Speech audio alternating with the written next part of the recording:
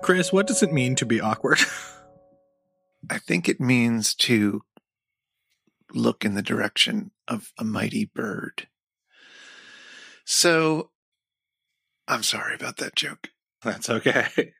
So, as kind of follow-out from some of the other megaphonic podcasts that have come out recently, I wanted to talk about awkwardness. So, like on the last episode of our friendly podcast, The Opposite of Lonely, Nadia and her guests are talking all about social awkwardness for the entire episode. And at one point, Nadia describes socially awkward situations as comedy gold. As soon as you're not in it anymore, it's going to seem funny. But, on the other hand, in the latest episode of your fine podcast, And Thereby Hangs a Tale, you talk about, among other things, moments where searching for comedy gold led to really painful social awkwardness. Yes. And I'm wondering if when you're performing, do awkward moments on stage help the comedy? It depends. It depends on whether or not the performer gets spooked. So if anything can happen, regardless of how big or how small, and if it doesn't kind of fluster the comedian, then it's fine. So you could have like the loudest, most obnoxious heckler and put them down and then go back to your set and it's fine. I remember I was trying to do a set at Yuck Yucks, and there was this fella who was just talking, and he was talking before the show, and I thought, well, that's fine. Like, they're just making the announcements. The show hasn't started. And I was emceeing, and I had to go out, and I was doing my set, and I was like, well, you know what? No one likes it when the big mean comedian says, hey, shut up, at the beginning of a set. I'll let this guy clue in. That was my first mistake.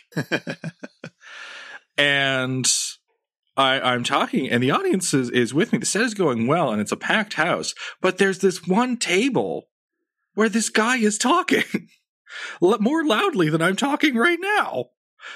Just this alarming lack of any kind of sense of propriety, any kind of politeness. And I just turned to him at one point, and again, it's like, I'm going to phrase this nicely because I have seen comics go really hard on anyone interrupting the show, and the audience has turned because it was too mean. I think every comedian has seen that. And I just turned to him and I said, can I help you? Am I bothering you? And he was furious. He launched on, he immediately started making pot shots about my weight. Right. As if waiting for it. And I told him, it's like, well, I may look like, sorry, I said, I may look fat, but you look like a man who could not get his GED because he was in jail for a drunk and disorderly that he got at a comedy show. And not only did that shut him up, but it got the audience on my side because I responded very meanly to an extremely mean comment that I was going to stand up for myself. And later at that very same show, I got a different kind of awkwardness because that man came to me in tears going like, I didn't mean to say nothing. I just didn't want to be on the side. And he's just babbling like a lunatic in tears. Because that's what people do. Like, they think they're being so brave to say a thing. Ooh, I said a thing when a comedian was on stage, thinking that they're going to stump you when you're a person who constructs words and jokes all the time. So zeroing in on a put down, and also someone who is aware of the audience too, zeroing in on a put down that's not going to lose them is not that difficult. Like, as much as I reference the kind of meltdowns or moments where an audience turns on the comedian for being too harsh or or just completely flying off the handle, it doesn't happen that often. They're more likely to go with the comic for obvious reasons. And then they come to you afterwards and they're just in tears. Like, they're so like, please. Like, I once had a guy who tried heckling me at a show insist that I hug him. And I said, no, get out of here. And he's like, please, I feel real bad for what I did. I said, good. You should feel bad forever. You're not a good human being. And that's generally what it is. Like, hecklers, I hate to say it, but it's true. Hecklers are a cowardly and superstitious lot. And they're just no good. But does that make for great comedy or a good moment? It's like, no. I released tension. There was tension, and the audience felt the tension, and they wanted the tension to go away because everyone hates awkwardness. That's my experience. I don't know if you've had similar encounters with people that you've needed to quiet down while performing, or is it more like the musician's code of like, I play on and whoever listens to me is listening and fuck the rest of them, because you can do that. You can't do that with comedy. So this isn't an experience that happened to me when I was the musician. It was one that happened when I was at a show. I was seeing a show of one of my favorite bands at the time, a small indie band, I guess. And they were playing a set. I was near the front because why wouldn't you be? And next to me at the stage were two people who were determined to keep talking and have a conversation through the show that they had paid good money to get into, had worked their way to the front of, and then were just going to talk throughout the whole thing. And that was bad enough during most of the songs, which were sort of loud, rockish songs. But the band was performing now a quieter song, and a song that, clearly was very meaningful to the songwriter, etc. So they were playing this sort of slow, drony, slow burn kind of a song. And they would not shut up during the entire thing. The first one to really notice them was the drummer, who was a fearsome man. Okay. And he kept shooting them throughout much of the song. He was just glaring at them in this way, which I certainly would have. I was responding to, even though it wasn't pointed at me. I was just like, I'm going to avoid the drummer should I run into him after the show, even though I have done no wrong. This is a serious man. This is a man who knows how to have a fight. Yeah. By the end of the song, because the glaring did not deter these two from their inane conversation. By the end of the song, the entire band was just vamping on the chords, just going over again and again and again over the final chords, not letting them sort of drift off or end. Just kept repeating it, all of them staring at this couple. And they did it basically until the couple finally got the hint and left. Now, on the one hand, that kind of was a super awkward moment and ruined the intent of playing the song. On the other hand, it was an electrifying live performance, right? Yeah. Like while they didn't get the point of that song across, they certainly did some interesting communication that I am not unhappy to have witnessed. So I don't know. There was that was a potentially awkward moment that they were able to transform into something else. They were able to run with it in an interesting way. I wonder if you've had awkward moments other than heckling, like, I don't know, letting one rip during the middle of a set. Well, I mean, that's the great unintentionally, thing. not as a punchline. Yeah. Yeah. As I've never billed myself as the great fart butt, though I'm pretty sure Howard Stern had a character that was like that, basically. But anyway, no, no, I have not. I think that's the joy of, performing in a fairly loud environment, because even the coziest venue there's still kind of enough white noise, whether you're playing at like the smallest bar in a place where there are a lot of bars, as at least in the case of Newfoundland, a lot of the a lot of the indie comedy shows are on George Street. And George Street is, of course, the heart of the alcoholics district. Right. In Newfoundland. So it gets very loud. And so it can even be loud if the doors are closed and you are inside, because you're hearing something trail off from another bar, or there's just the general buzz and energy and noise of the world outside as drunken people are going to get like deep fried pogo sticks at, whatever hour it is. And so there's already enough of a cover that you can fart away, because it's not going to be picked up on mic unless you have it very close to your butt. All right. Well, fine. Have you ever tripped or had any other potentially awkward physical interactions? I once had to do a set where the genius marketing department at Yikes decided that a good way to get business, and again, not the worst idea in the world, but terribly executed as always, would be to have live musical acts on off days or even right after a show.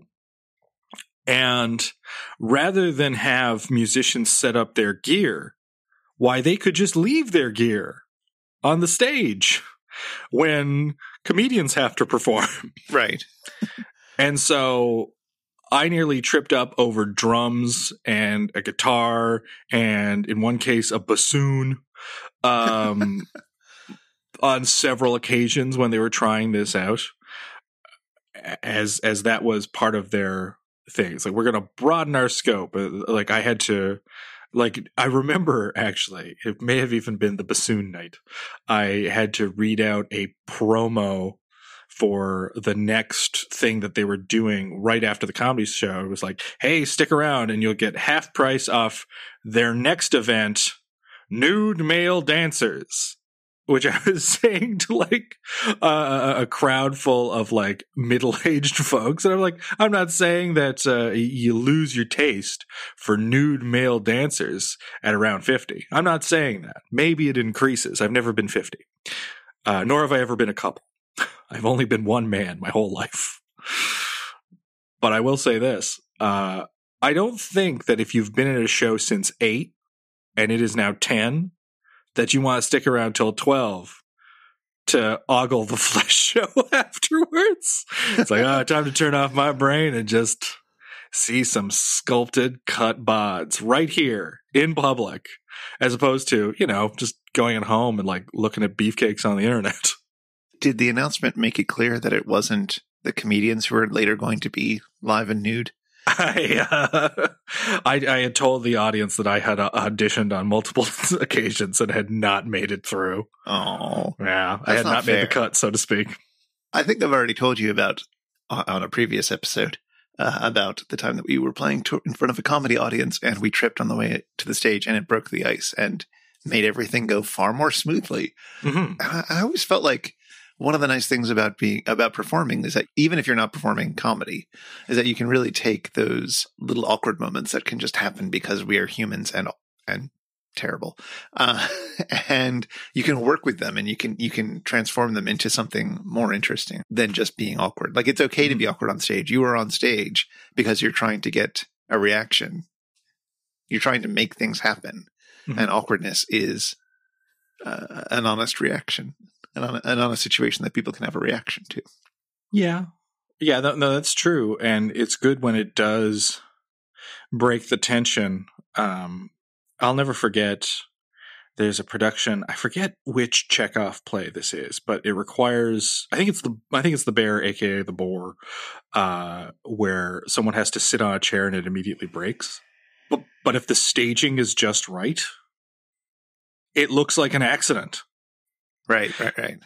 And what's weird is that that can backfire if it looks too real. I've noticed, because the audience just feels so bad for the actor that they don't laugh. Like, it has to look a little bit stylized. It has to look a little bit choreographed, because everyone is thinking, oh, what a sin. He worked so hard on this, and that chair.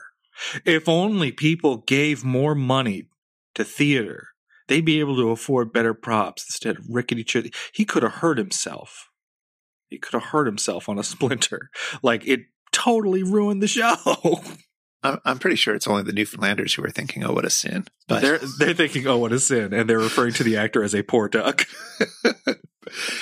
But yeah, that's actually a really interesting point about the difference between honest, awkward moments, or honest, potentially awkward moments, and staged ones, and how you might have to toe that line very carefully.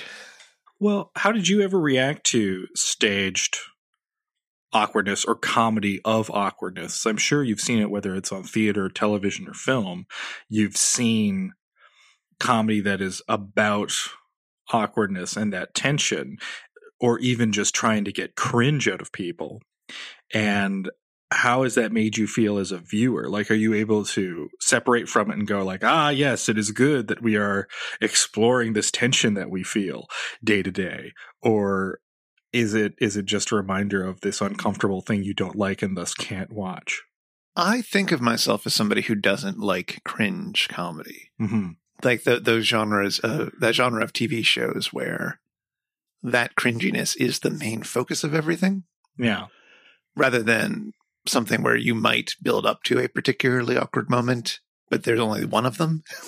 when shows that seem to be living in a constant state of cringe, or really are reveling through putting their characters through all that. Mm-hmm. That I think of as something that doesn't work for me, but I'm not sure that's true. I feel like I haven't actually sat down and thought about it enough. So, first off, how do you feel about that kind of comedy? I tend to feel bad most of the time. Like, when I was a kid, what slowly, actually it may have been rapidly, but what eventually kind of devolved into a cringe comedy was a show I really liked. It was a little show called Frasier, which now people are embracing ironically. But Frasier at the time was a show that I really liked, and I really liked it when it focused on the relationships between the title character and his coworkers, as well as his family and his somewhat strained relationship with his family, particularly his father. It was, I remember, at least in those early episodes, like kind of melancholic, which I think it was around like 11 when it premiered. I could be wrong, but that was really appealing to me. It's like, oh, this is like the spinoff of that feel-good show Cheers, and you don't always feel good. Intriguing. But eventually that show became about characters lying unnecessarily to make headway with a guest star character, and them eventually getting found out and humiliated. And it got so much, like, I kept tuning in because I liked those characters, but I would actually leave the room. It would get so tense that I would have to leave the room. Like, I had the reaction to an episode of Frasier that people sometimes have to horror films, because I was like, this is unbearable. I refuse. And I would walk out. So I'm looking now at the Wikipedia page, because this is a podcast, for Frasier? No, for cringe comedy. Oh. And they list a bunch of examples, because I wanted to see a list of examples of cringe comedy to see whether there would be anything on that list that, in fact, I like. And they don't list Frasier.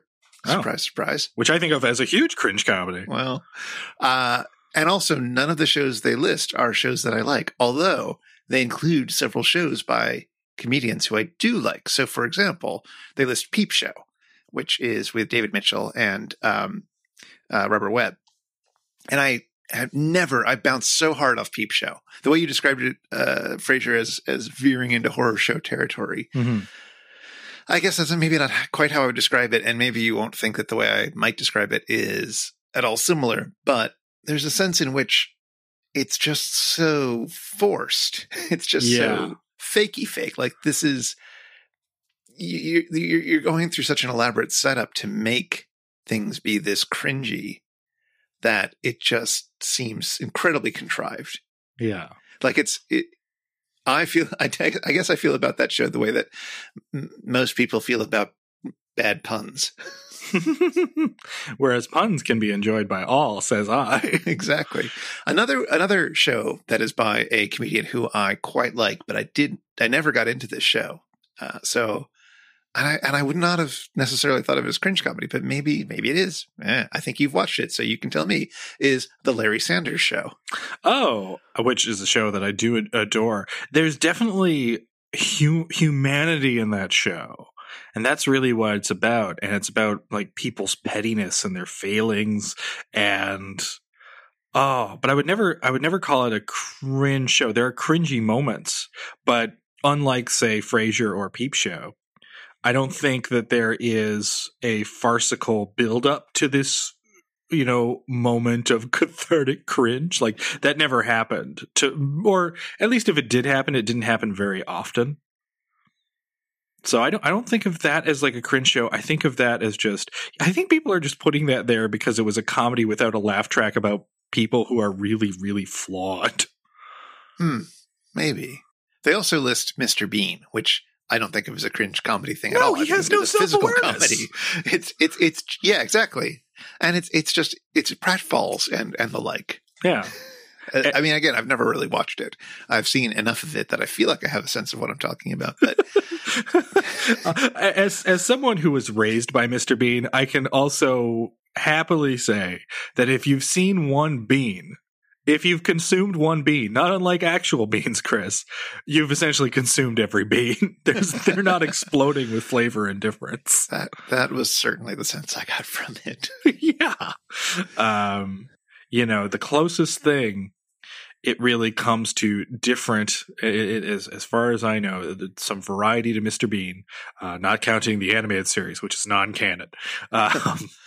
Is that, the Thanksgiving special or Christmas special. That's a Christmas special, of course, is like a full half hour. And that's one of the few episodes to feature Mr. Bean's equally weird girlfriend. And so that feels slightly different and has a certain Christmas sentimentality to it, in addition to jokes about having a turkey on your head. There's that. But for the most part, it was just loose sketches. And again, the only time you see any kind of difference there is that one where he meets the queen, and for a brief moment it looks like his penis has fallen out of his pants. But no, I don't think of that as a cringe comedy. I think of that about a strange man who has an ongoing vendetta with a 3-wheeled car. Other cult comedy classics that are on this list that I know I'm supposed to like, but don't. Curb Your Enthusiasm. The advantage there, and I guess the difference between, say, Frasier and most kind of cringe shows, is that you're not supposed to like Larry David.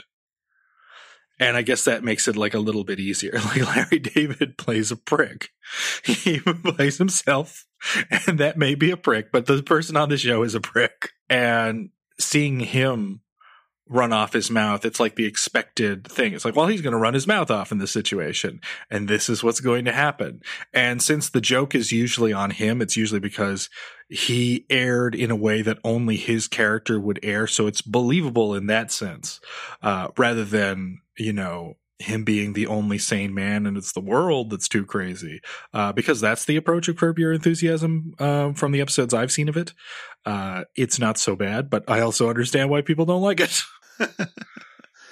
I just don't want to hang out with pricks. I don't recommend that show then. But I also would not recommend Seinfeld either.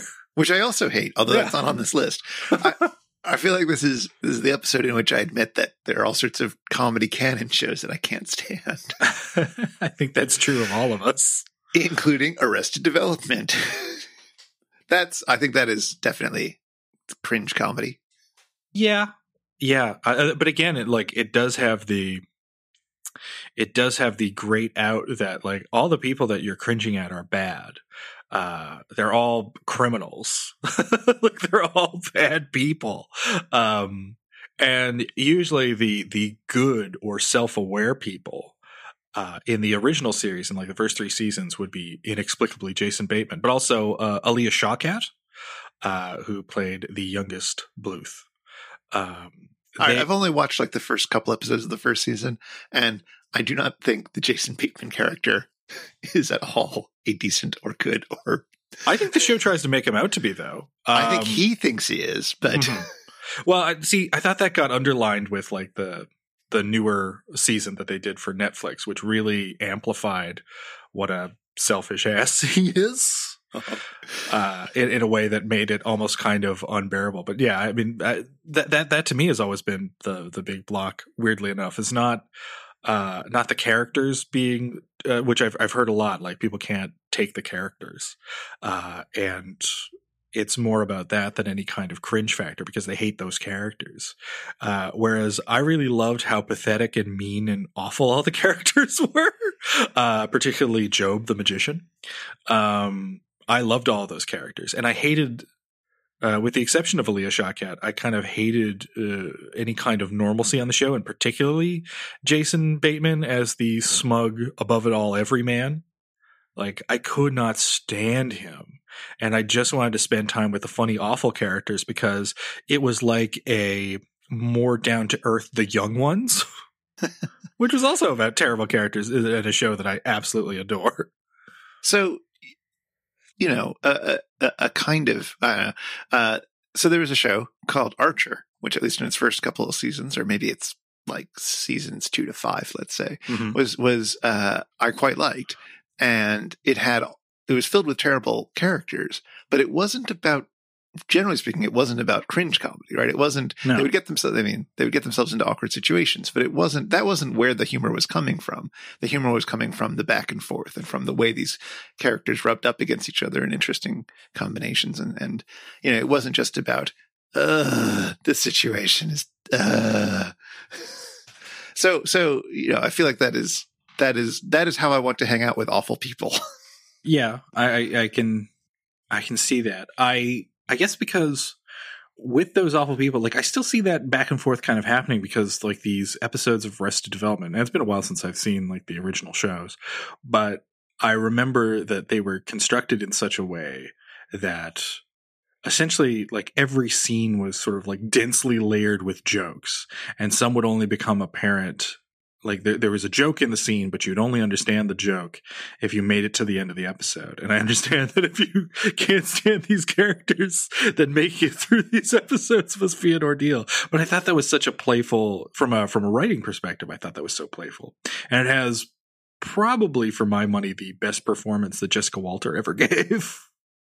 Because she's essentially doing the exact same thing in Archer. She's playing Mother Bluth. I like it better as Mallory Archer. Oh, sure. Well, I don't know how to end this one. That is awkward.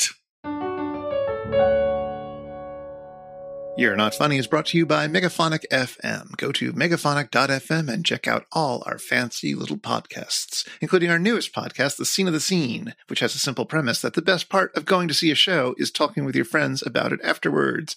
So we record it immediately after seeing the show in order to catch that conversation fresh from the experience. Go check it out at megaphonic.fm/scene, SCENE. Megaphonic FM, catch it. Sorry, I had to say it. I'm sorry. Catch the wave. Oh, man. Are you thinking about Matt Frewer? Is that why that came up? I'm always thinking about Matt Frewer. I can see that, man. He's so underrated as both an actor and as a man. That's actually been a kind of interesting awkwardness, is because you love Matt Frewer? No, recording you called your husband Matt at one point? No. Well, that's a different story. I dated a long string of Matts for a while when I was younger. Oh.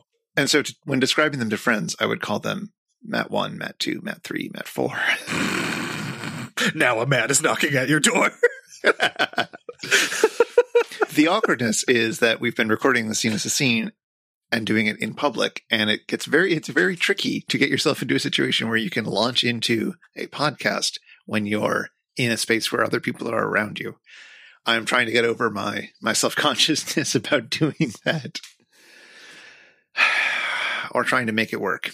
Yeah, it sounds really, tense to have to, like, it'd be one thing if, like, oh, we're friends having a conversation after seeing something, but you also have to frame it a little bit like it's a show and be loud enough for the mic and everything. So it's a bit like, you're definitely aware that it's a bit different than an animated conversation. So it might feel a little bit weird to be thinking or talking about it at all.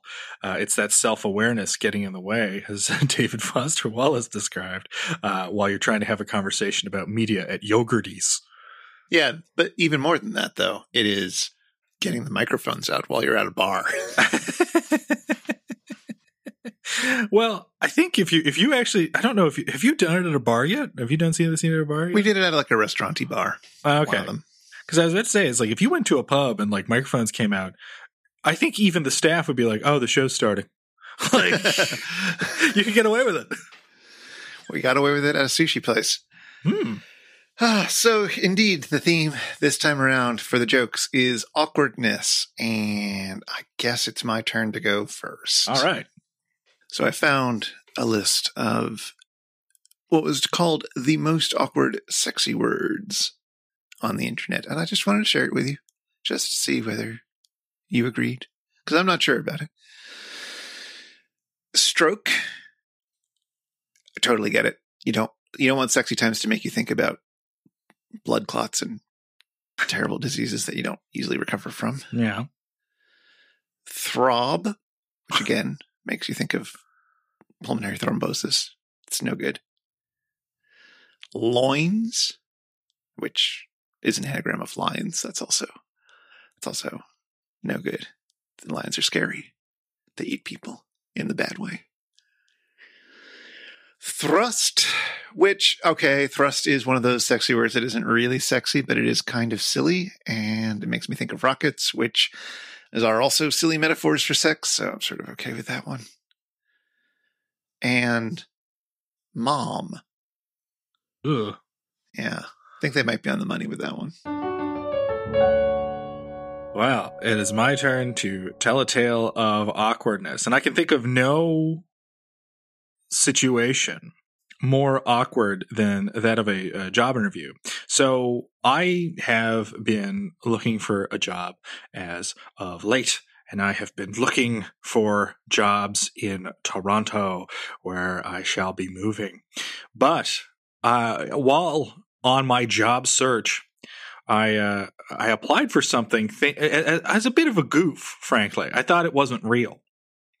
And that really got cemented when I got a phone call from said job, still not sure if their existence was real. Now, I don't want to name the actual job, just in the off chance that they're hiring me, but I don't think they are. It was a program, which is a broadcast on both the television and the webs, in which ladies report on the news in the All Together. Now, I don't want to name it, so I'm just going to call it The Nudes. That seems to be a good cover for it. Now, anyway, I had gotten a phone call. It's like, do you want to come in for an interview? And ordinarily you say, yes, sir, thank you very much. But I said, are you guys still a thing? Is this for real? Because I honestly didn't know. Turns out they were for real. And I'm getting prepared for my interview, and I've told a few select friends about it who, because this is such a seemingly salacious job, unfortunately blabbed to everybody about it. But I was intrigued, and I thought, boy, the job is weird more than anything else, and I want a weird job, so that sounds pretty good. And I had asked some friends for advice just to put forth my best self. And a friend of mine, who is now a former friend of mine, gave me this advice, and this is why he is a former friend. He said, no matter how the job interview is going, utter the word Fidelio, and if the hiring manager is a Mason, he will hire you regardless. That's dumb, and I don't want to hang out with Rudiger anymore because of it. And I went into the job interview, and it's tense, because they're always tense. And it's made all the more tense by the fact that, one, I had reviewed several new episodes of this program, which I had not seen since I was 12 years old, and far more excited by the possibility of someone reading the weather with their tits out. But I went in, I had seen episodes of the show, and whilst in the offices, there were women that I had just seen nude walking about, And I have to quiet down the fact that it's like, hey, I recognize you from this show. Never mind. And I go in for the interview. It's finally, the wait is up. And things get off to an okay start. We're going over my writing credentials. That seems like a good fit. However, what the boss says, and like I said, I'm trying not to sweat bullets for a number of reasons.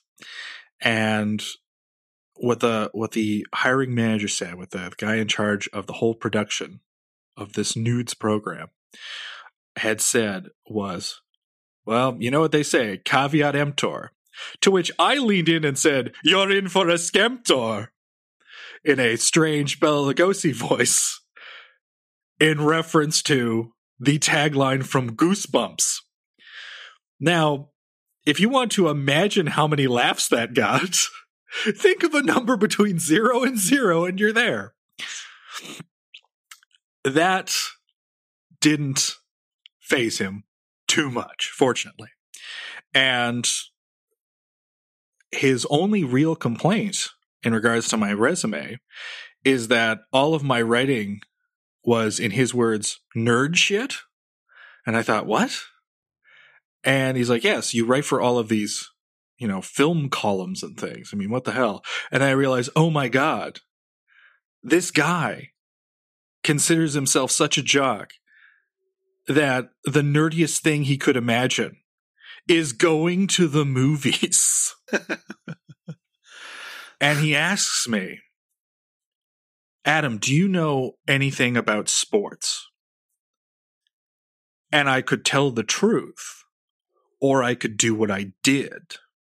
And I said, sure, I saw the greatest game of my life not that long ago, and I recounted beat for beat the plot of Space Jam, in which Bugs Bunny and crew, armed with some NBA stars of the mid-90s, take on a rival basketball team of cartoon monsters.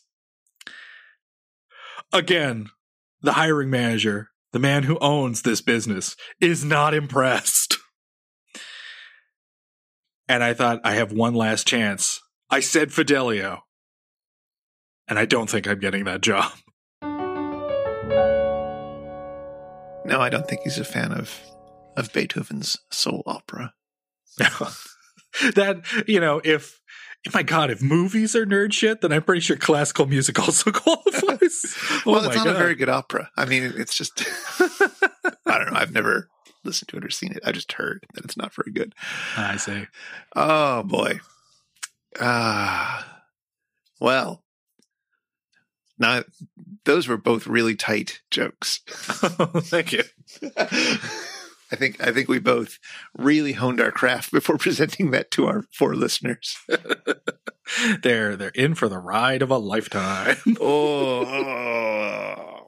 Well, it's ripped from the headlines. It's most of that is true. The weirdest thing about the Nakey Newsy people, for I too have seen a bit of this show. Yeah. And they also have a gentleman's version as well. So. Is that still going? I heard that got canceled due to lack of interest. I always thought the weirdest thing about it was how basically in no way do the hosts acknowledge that they are getting their bits out now. Yeah. Well, they just keep talking about Russia invading Ukraine or something. Well, that's one of the reasons why I found it kind of impressive. Or I shouldn't even say kind of. It was genuinely impressive that it's like, oh, they're doing entertainment reporting essentially, and while they are covering genuine news stories, for the most part, this is written from like a light and kind of comedic touch. All of the anchors are able to do that without blinking, while also in cases wearing high heels. Right. Like that's the one thing they do keep on. And reading it backwards. And like that's a talent. Like that's difficult. And none of them, like there's never an awkward moment with them. And in fact, while I was doing my, I hate to call it research, but it was, I was not in it for pervy purposes. I genuinely wanted to know what the job would entail. One of the things I saw was the anchors doing stand-up. that was a thing that they did for an episode. Huh. So they went down to Yuck Yucks and filmed a live show there. And essentially it would cut back and forth between the regular nude news program and stand-up. And some of them, because they had such confidence and a natural kind of comic timing, whether it's their own personality or honing it for years on this show or both, but some of them were genuinely good and were able to do stand-up in front of what I assume was like a more carefully selected crowd, given that how clothed women comics are treated. They did it well. Like several of them handled it like really well, where you could see it's like, you know, if they wanted to give up their high paying naked positions and do clothed or unclothed stand-up comedy, my God, they'd be very successful at doing this highly unprofitable thing. But you were looking up filth. What brought you to filth, Chris? Or is that just naturally the most awkward thing? Well, you had gotten on the call to record the podcast, and I needed a joke. I think that's what drives all of the material on You're Not Funny, Chris. We needed jokes. So I was Googling around for inspiration, and I just looked up some awkward words. And then I saw a list of awkward, sexy words. Brought to you by fake internet Scrabble game, Words with Friends. Slow day at the office there, I guess. Do people still play that? I think some of my Facebook friends do, but I haven't played it with anyone for ages. Yeah, they had a list of the 5 most awkward, sexy words that weren't moist. Because everybody talks about moist. Yeah, I was about to say. People hate moist, but here's my counter argument for that. Surely there is nothing better in the act of love than to be somewhat moist. I don't think that's what people have a problem with. It's just the sound of the word. Well, and also it's often used in food descriptions and things like that. And yet it has an association with sexual moisture. Yeah. Which, you know, it's one of the better moistures out there. Let's just spend the next 10 minutes talking about the word moist, using the word moist. And let's see if we can get our listener count down to 3. Yeah, this is the one episode of You're Not Funny that needs a content warning just for use of the word moist. Most of the time, we manage to avoid such distasteful words. Well, I think it's because we created a nice family-friendly atmosphere. Anyway, next week, special guest Donnie Moist will be on the show with us. Also, musical guest Modest Moist. Sorry, this is the joke bit. The middle bit was the debrief. No, I like this. This has become a belated sequel to our pun episode. Long awaited.